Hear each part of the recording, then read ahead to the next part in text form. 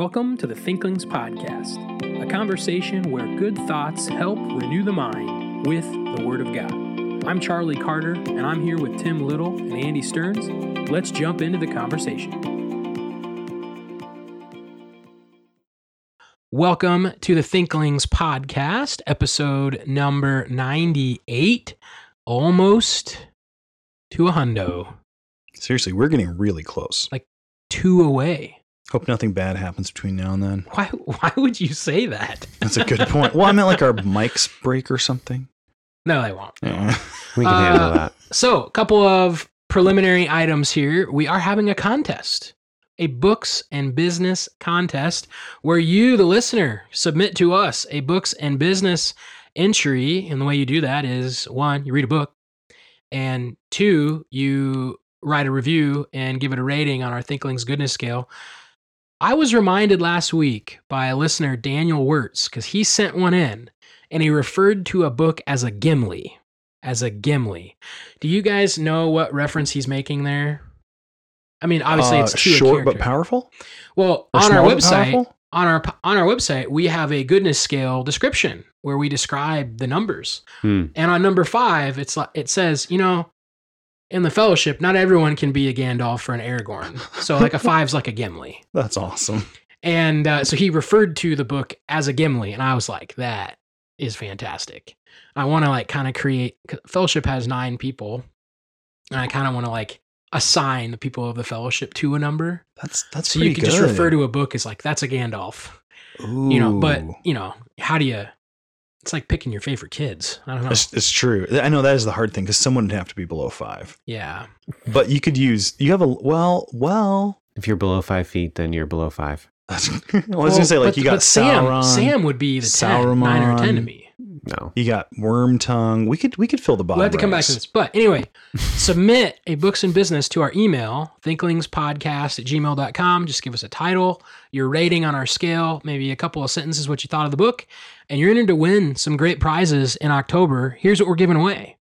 We're giving away 3 Lord of the Rings box sets, and those are illustrated, right? Like really cool illustrated box sets. They're just the paperback ones. They cost like $40 each. Okay.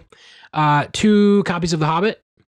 1 Lord of the Rings in 1 volume. 2 of those we're giving away. I think I have 2 of those. There's like a paperback and then a nice one. And then we have Letters from Father Christmas, which is a Tolkien thing. If you haven't heard us talk about it before, maybe stop in and look at it in the bookstore, or look it up, Google it. We have 6 of those we're giving away. And there's other Tolkien things, and we have no audiobooks to give away. Tim put that on the list of, we're not giving away any audiobooks because we can't give them away, right? Is that the point? Paper only here. Paper only. Amen. So, and I want to shout out to Sawyer, who donated a prize, which is a poster of Martin Luther's 95 Theses that he nailed on the door, which is a great prize to give away in October because it happened on Halloween, October 31st. Excellent. And the reason he donated it is because he realized that it's a little harder to get accurate facsimiles of the 95 Theses because we're not actually really sure what they were. We don't really have accurate copies of them. And so you can go Google that, but he ordered something that he thought he wanted, realized he didn't really want that one, so he donated the one that he didn't really want to us, and we're going to give it away to you in our contest. It's like a hand-me-down, I guess. It is, yeah. It's a Martin The good Luther kind. hand-me-down poster. I haven't looked at it, but I still think it'll be pretty cool. So if you're into that sort of thing. Let's see. Now, Tim, why don't you give us an update on Song of Songs for singles? Yeah. So last week I worked on chapter 6 and reworked the gospel section. I think it's a lot better. And I'm going to hopefully finish that chapter today. Just editing and reworking through the whole book. So my wife and I are going to really try to pound some stuff out here in September, October. I might do some weekly updates even with you guys to help hold me accountable. Oh, we will. We're very good at being diligent and writing things on time. Quick, move on. Yeah, move on. So one last thing. Have either of you read Anne of Green Gables? I have tried, and it makes Tolkien sound brief. Wow. It's a lot of words, a lot of descriptions, and a lot of drama. Tim? I have not. I may, because a lot of the books that I read with my children are boys, and I have a daughter. Ooh. And she doesn't appreciate, where, Mhm. some of Yep. that stuff. So I was having a conversation with some of our female listeners Hmm. yesterday at our college activity at my church. And one of them said that her brother read Anne of Green Gables. And his comment was, reading Anne of Green Gables helped him understand women better. So, to all of our male listeners, if you're wanting to understand girls better, maybe read Anne of Green Gables. I was going to ask you guys what you thought about that, but since none of us have read it, we can't really comment. I've only seen the movies, but we own them, and we've watched them from time to time. You know who really, Dr. Cole. He knows the movies, at least, like the mini series or whatever. Sure. He will drop an Anne Shirley quote every now and then. Seriously, I don't know who that is. I did the other day. I said we were in the depths of despair or whatever, and then I wasn't sure if I got it right. And a freshman in my intro to Bible corrected me. Oh, so maybe it was one of the same ones. Well, okay. All that to say, we have some Thinklings business to tend to. Books and business. Let's talk about some books. All right. So this week I'm just going to introduce a book that I'm not reading, but I'm listening to. I know Charlie's like, his face just lit up. And I'll explain why. So Dr. Little's doing books and business that is on campus, and he's reading Beauty by Roger Scruton, a very short introduction. I got gifted a copy of that 11 years ago from a friend and started to read it. And then I watched Scruton's on Vimeo. There's a mini series, Why Beauty Matters. It's really good if you've never seen it. I mean, careful. It's arts. Anytime you do anything with art, you just got to be on guard for what you're going to see, because sometimes they'll show statues without clothes. But it's only a couple spots. But overall, he's making a really interesting argument. This is a long time since I've seen it. But I thought, Dr. Little's doing books and business in it. I wanted to read that book. I tried like 11 years ago to read it. I got like a third of the way through it. I understood some of it. And then I think I dabbled in it one other time. So you made me think of that. I've still got my Scribd subscription. I thought I'll listen to it. So I've been listening to that like in the mornings when I make my breakfast or when I'm like driving on errands. And I will say two things about the book.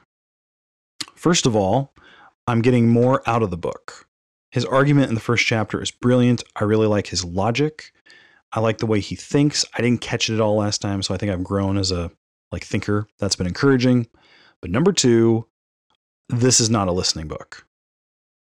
He's a really good writer. There's something about him that reminds me of C.S. Lewis in the way he does prose. You can tell he writes very clearly and with good choice of words. However, because his topic is very abstract and with a lot of detail, you have to be laser focused, and the words in front of your eyes would actually help you. So I would say that I'd listened to some other novels and I really wanted something like more brain intensive. This one is an overshoot. I'm going to listen to it and I think I'll glean quite a bit, but that's more, I'm viewing it as a listening in prep of going back and reading the book visually. So anyways, I'm only like a third of the way into it, but I thought I would just mention that's what I'm reading. And it was an interesting observation about audiobooks. And I knew Charlie would like that. Sounds like a great listen. It's so far been a good listen, but a hard one when you're doing things like making breakfast. Yeah, I got that. Is it Beauty? Just Beauty is what it's called, right? He's holding it up right now. I got that in 2018 and took it on vacation with me and thought this will be a great book to read while I'm sitting on the edge of the lake, nice, bright, sunny day. And like, I just couldn't, like, vacation and Scruton don't mix. Like it's at a level of thinking that I wasn't prepared for. So I set it down after like one or two chapters that week and so I'll come back to this, and have never thoroughly gone back. But we should talk about Beauty on the podcast sometime. Like we should have an episode about that. But haven't we talked about Beauty on the podcast? Didn't we? Yeah. Did we? You've talked about it a couple of times in some of your content bits in Old Testament. Has it ever been the content though? No, we've never had a content on it. I thought I did a Song of Songs one on it, but it would have been Song of Songs, maybe more from a philosophical perspective. No, you did. Oh, okay. But I'm saying like there wasn't like a three of us discuss it. Consortium. So this book is a good book to read with somebody. We've talked about having a group of friends and reading good books with your friends. Beauty by Scruton is a great book to read with your friends. You may have to have a dictionary nearby or your smartphone. Just look up the words and figure out what they mean, type of a thing, which is why it doesn't work well as an audiobook. And also, he's referring to all kinds of thinkers. So Kant came up a ton in the last chapter. There's a bunch of philosophical writers and artists. The Duke of somewhere, and there's historical ideas that he's working with that I think I'm a little more familiar with now that I just had no clue about 11 years ago. So Cool. Are you good? Good. Keep moving. All right. So I haven't finished a book, but I am reading through The Intellectual Life by A.G. Sertillanges. And I like pulling quotes from this and putting them on the beginnings of lectures. And so last week, I think it was Thursday, I put this on. This is one of my favorite quotes, talking about virtue of the intellectual. Would there not be something repellent in seeing a great discovery made by an unprincipled rascal? The unspoiled instinct of a simple man would be grievously hurt by it. So the idea there is to be virtuous, to be diligent and holy, and like your life is kept properly. You're wise and clean and pure. You would expect someone that is diligent and hardworking and virtuous to make a great discovery. You would not expect a lousy, lazy, disorganized student to make a great discovery. And what Sertillanges points out there is like, you would never expect a rascal to make a great discovery.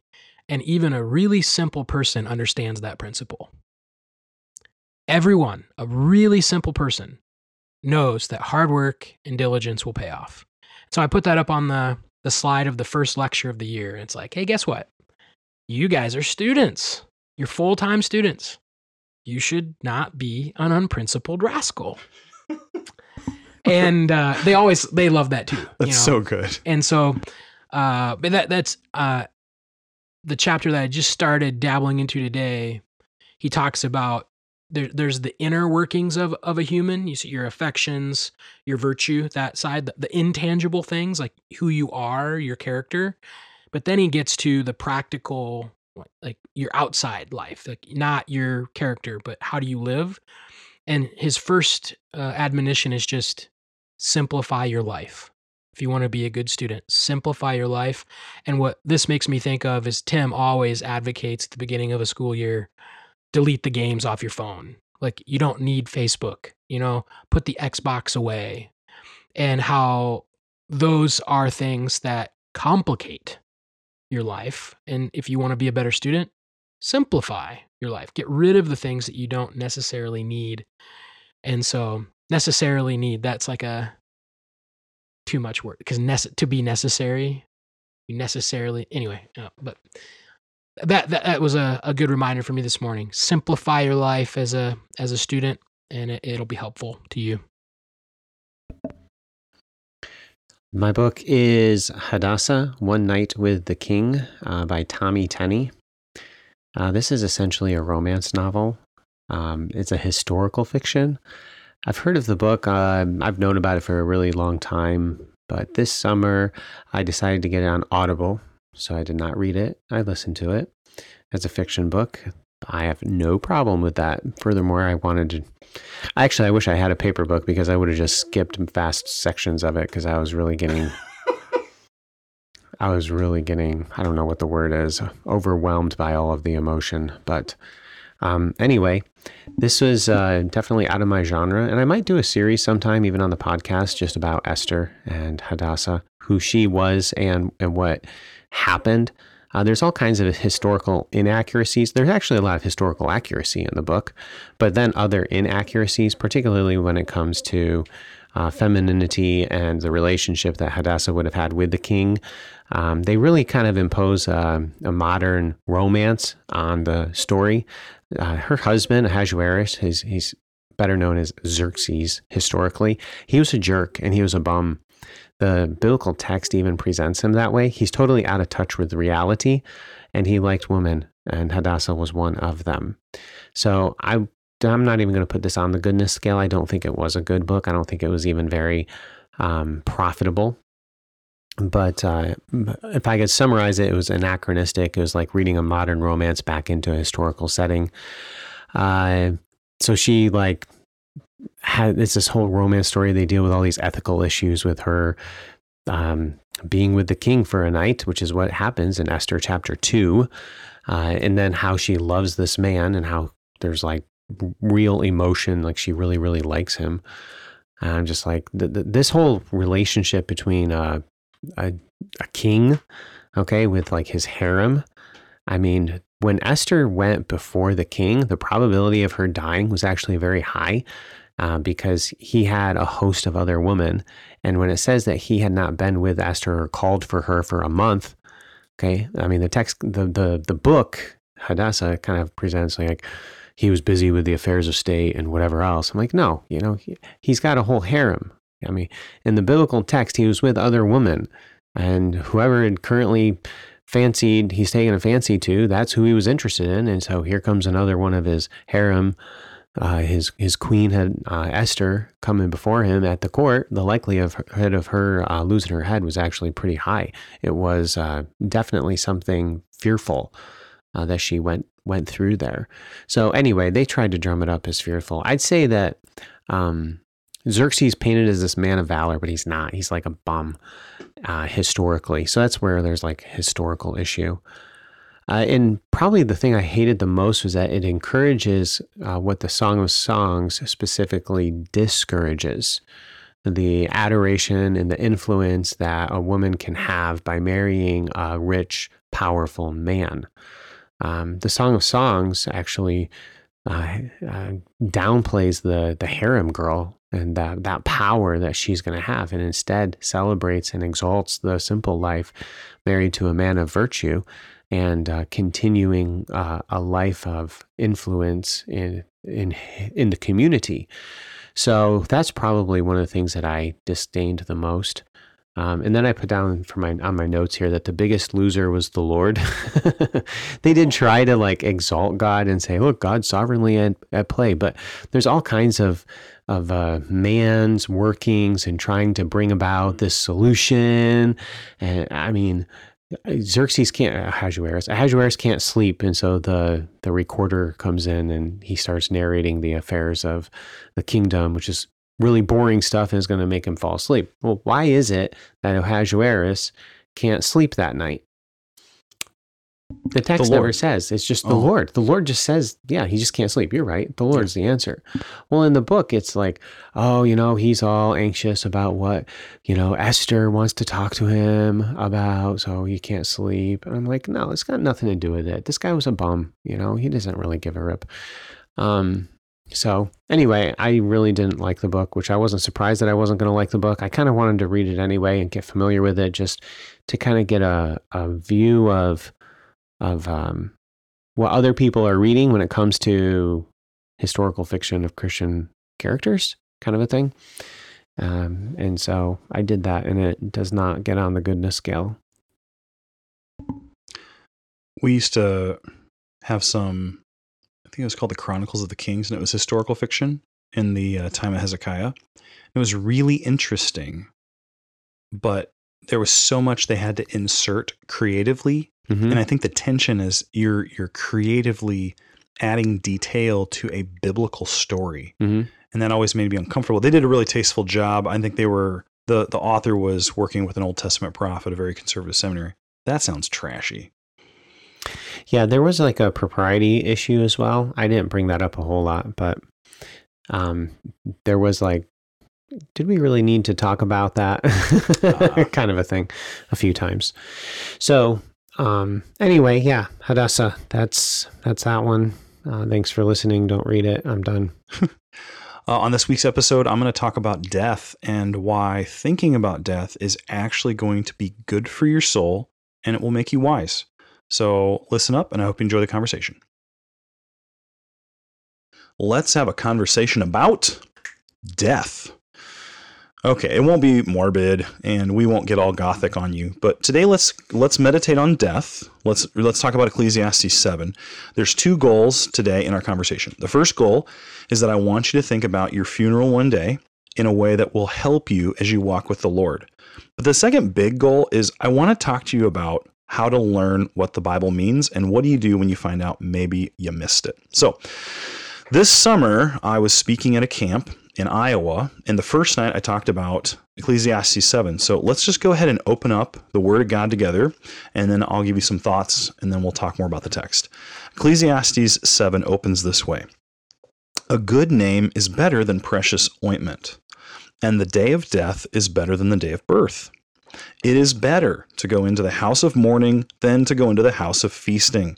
For this is the end of all mankind, and the living will lay it to heart. Sorrow is better than laughter, for by sadness of face the heart may be made glad. The heart of the wise is in the house of mourning, but the heart of the fools is in the house of mirth. It is better for a man to hear the rebuke of the wise than to hear the song of fools, for as the crackling of thorns under a pot, so is the laughter of fools. This also is vanity. I love the book of Ecclesiastes. When I was in high school, it was one of my favorite books, and it was very nourishing. When I got older, I found out that some people don't like Ecclesiastes. They think it's too dark and too, I don't know. What do people say about Ecclesiastes when they don't like it? It's dark, it's hopeless, it's negative, pessimistic, yeah. And I get depressed. Yeah, it's depressing. And I remember wondering why I liked it so much. Well, here's the short answer, and then I'll zip through the text. In high school, I was living for myself. I was living for fun. I was living for all the happiness that I could have, even though I was a Christian and grew up in a godly home.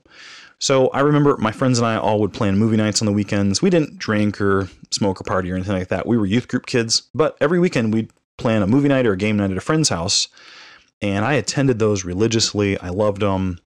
And I remember after time just feeling empty inside and kind of depressed, not doing great spiritually. It was my senior year. I didn't understand it at the time, but I was walking in sin. I was walking in the flesh. I wasn't living for the Lord, even though I was at church and I was, going to youth group and all that.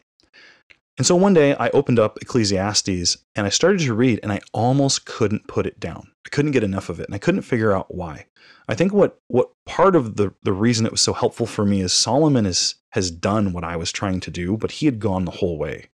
He was testing his heart with gladness and wine and women and gardens and all that. And he had realized that none of those things bring meaning to life. That's not the point of life.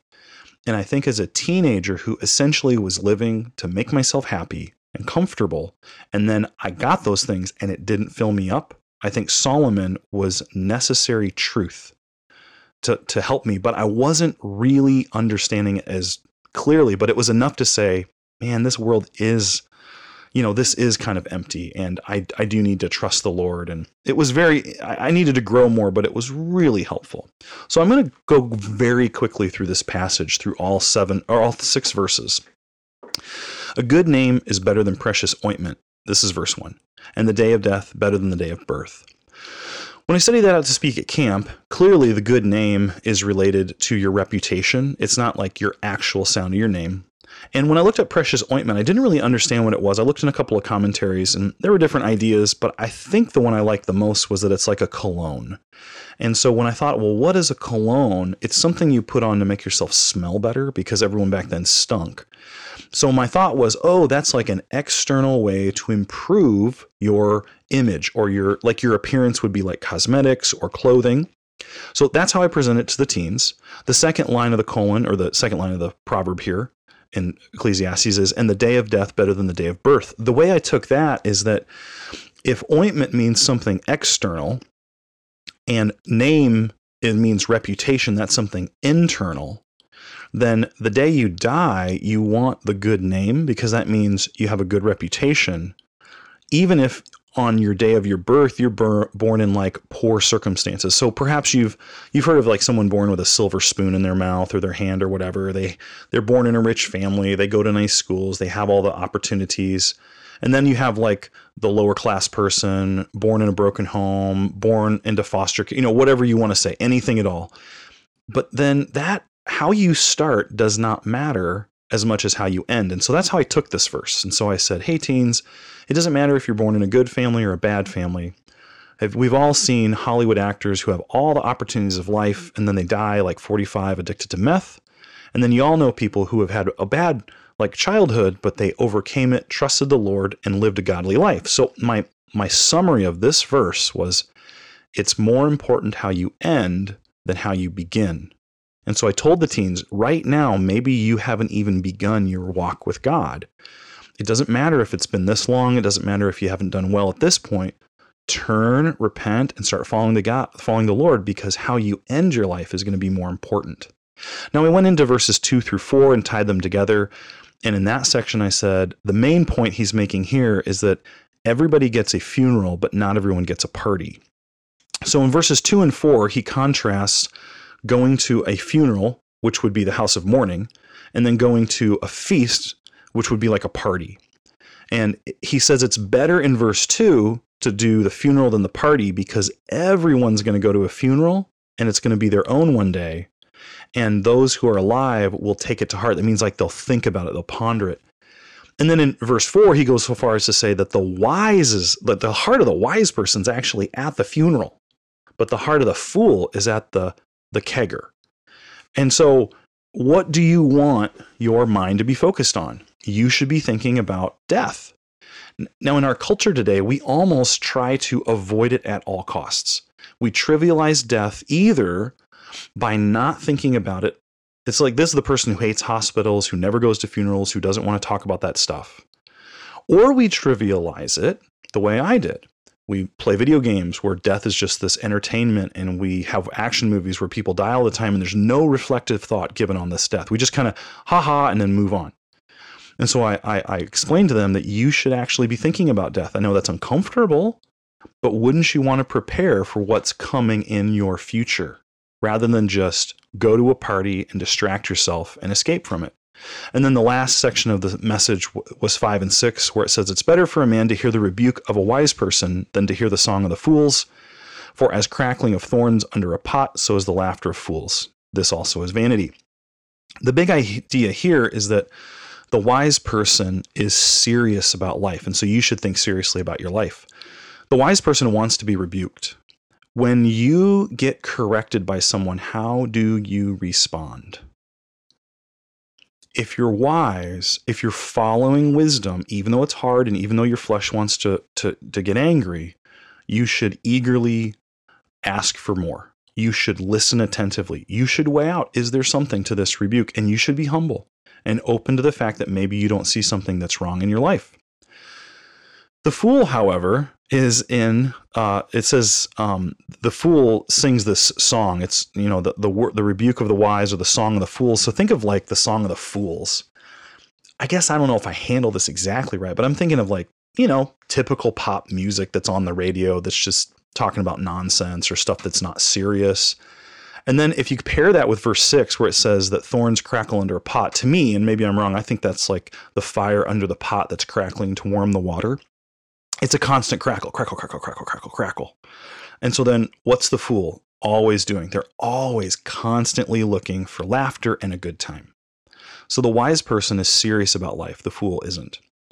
Now, I was helped by this message. It was helping me to think more about my own eternity and my own death, and how seriously do I take life today? And I hope that you too would take it seriously.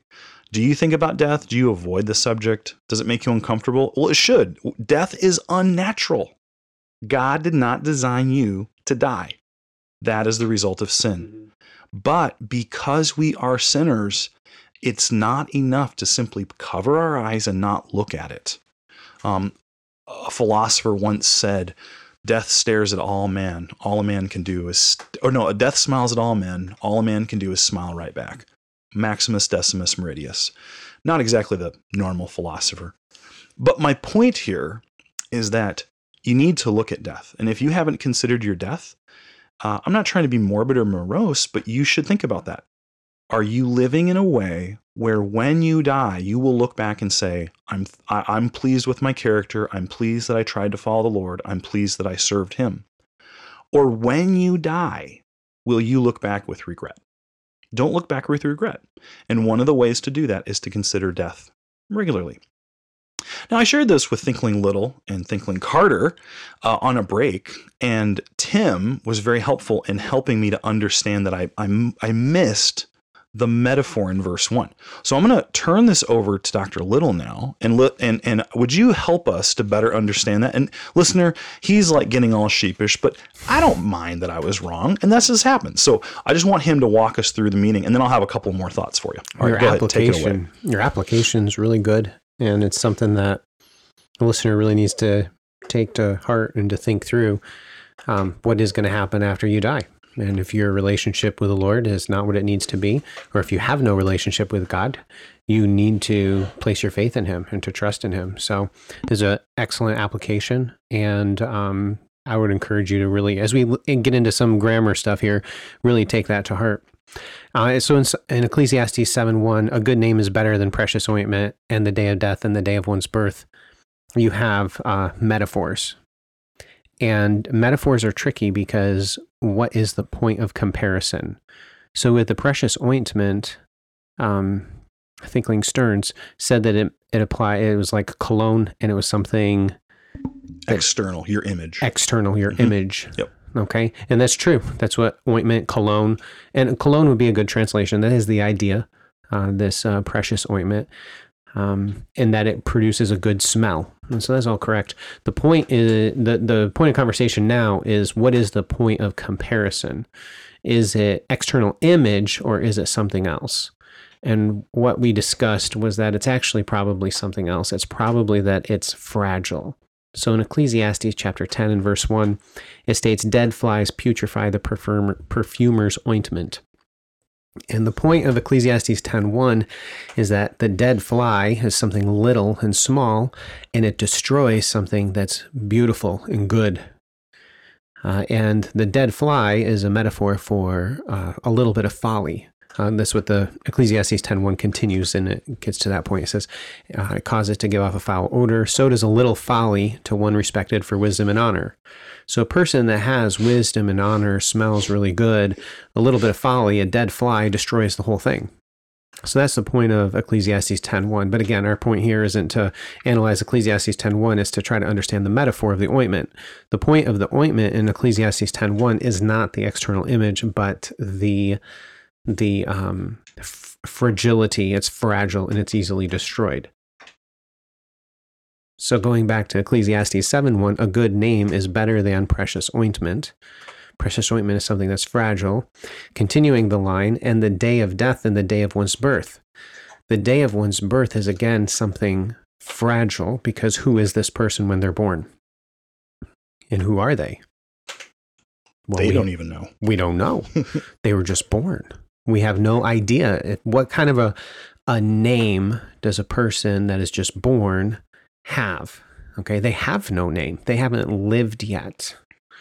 So that's the point of comparison, is this person that is just born, they have no reputation yet, as opposed to the day of death.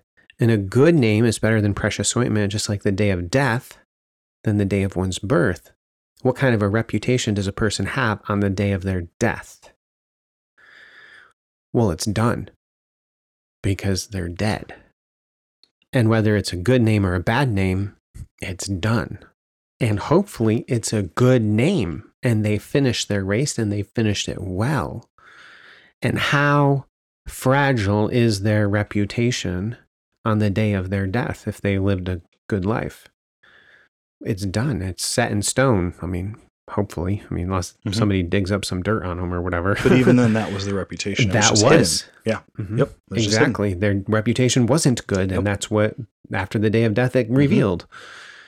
So the point of comparison here is more of the precious ointment. The metaphor is focusing on something that's fragile than something that's focusing on the externals, I believe.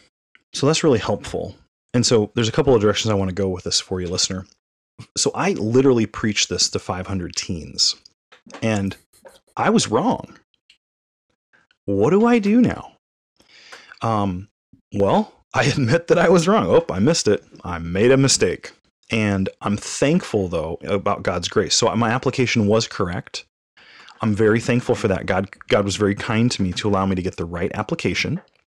And have I probably made mistakes before when I've taught the Word of God? Yes. So it says in James that we who teach will be held to a higher account. Now, I could say, well, I tried hard, and well, I meant well, and all that. But really, this is a good thing for me. I need to humble myself and admit, oh, I missed it. I messed it up. But do you know what I absolutely should not do? And as the Bible study teacher, this is near and dear to my heart. I should not be afraid to study God's word because I'm afraid I might get something wrong. Right. If I have this experience and I go, oh man, I messed up, and I live in the fear of doing it again, and I don't get in God's word and feed and try to grow and learn from this, then I really haven't learned humility, and I haven't learned to serve God. I'm too afraid of my reputation. I'm too afraid of making a mistake.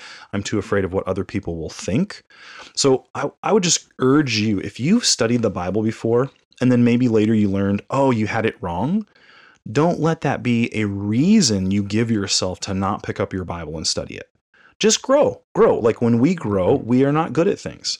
Charlie was saying off air about riding a bike earlier, and how when you ride a bike, when you learn, you fall down a lot. The first time your kid falls down, you don't stop riding the bike. You keep trying.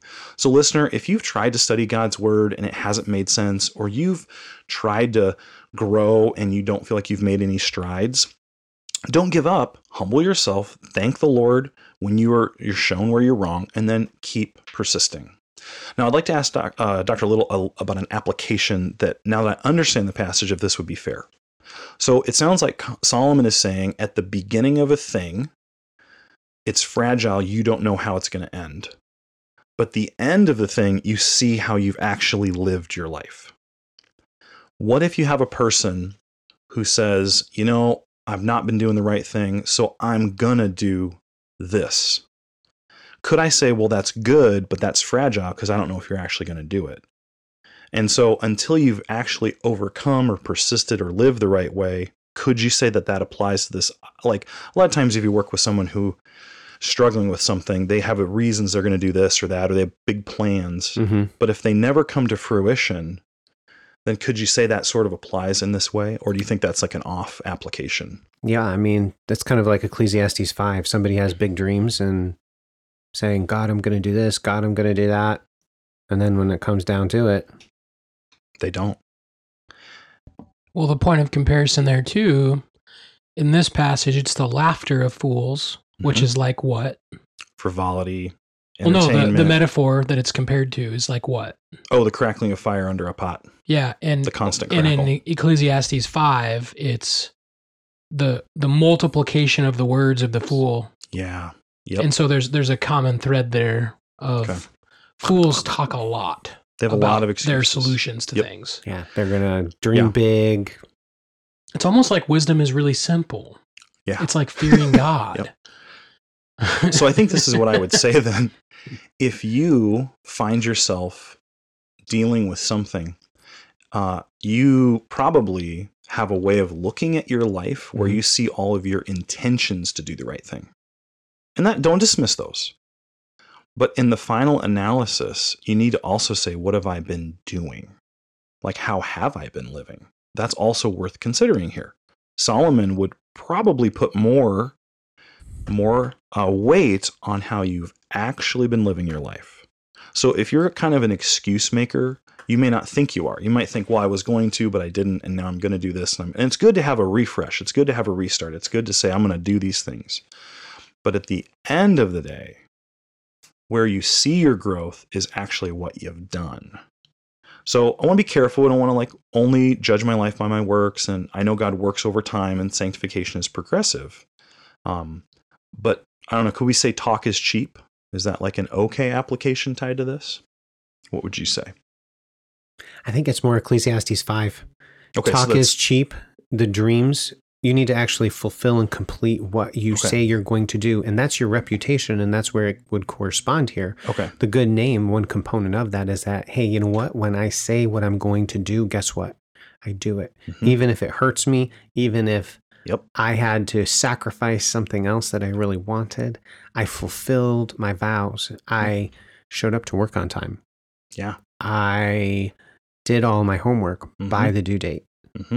I was disciplined and went to bed. So then I was healthy to then be able to accomplish the tasks that I said that I would do. Mm-hmm.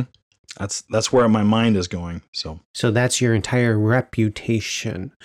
So that would also then, I mean, this is just kind of stuff that's flowing around. And Charlie knows Ecclesiastes 5 better than I do, but that also includes not committing to something that you won't be able to fulfill. So judging, you know what, I need to do this, you know what, I don't have the horsepower, the knowledge, the skill set, whatever, to accomplish all of those things. So guess what I'm going to do?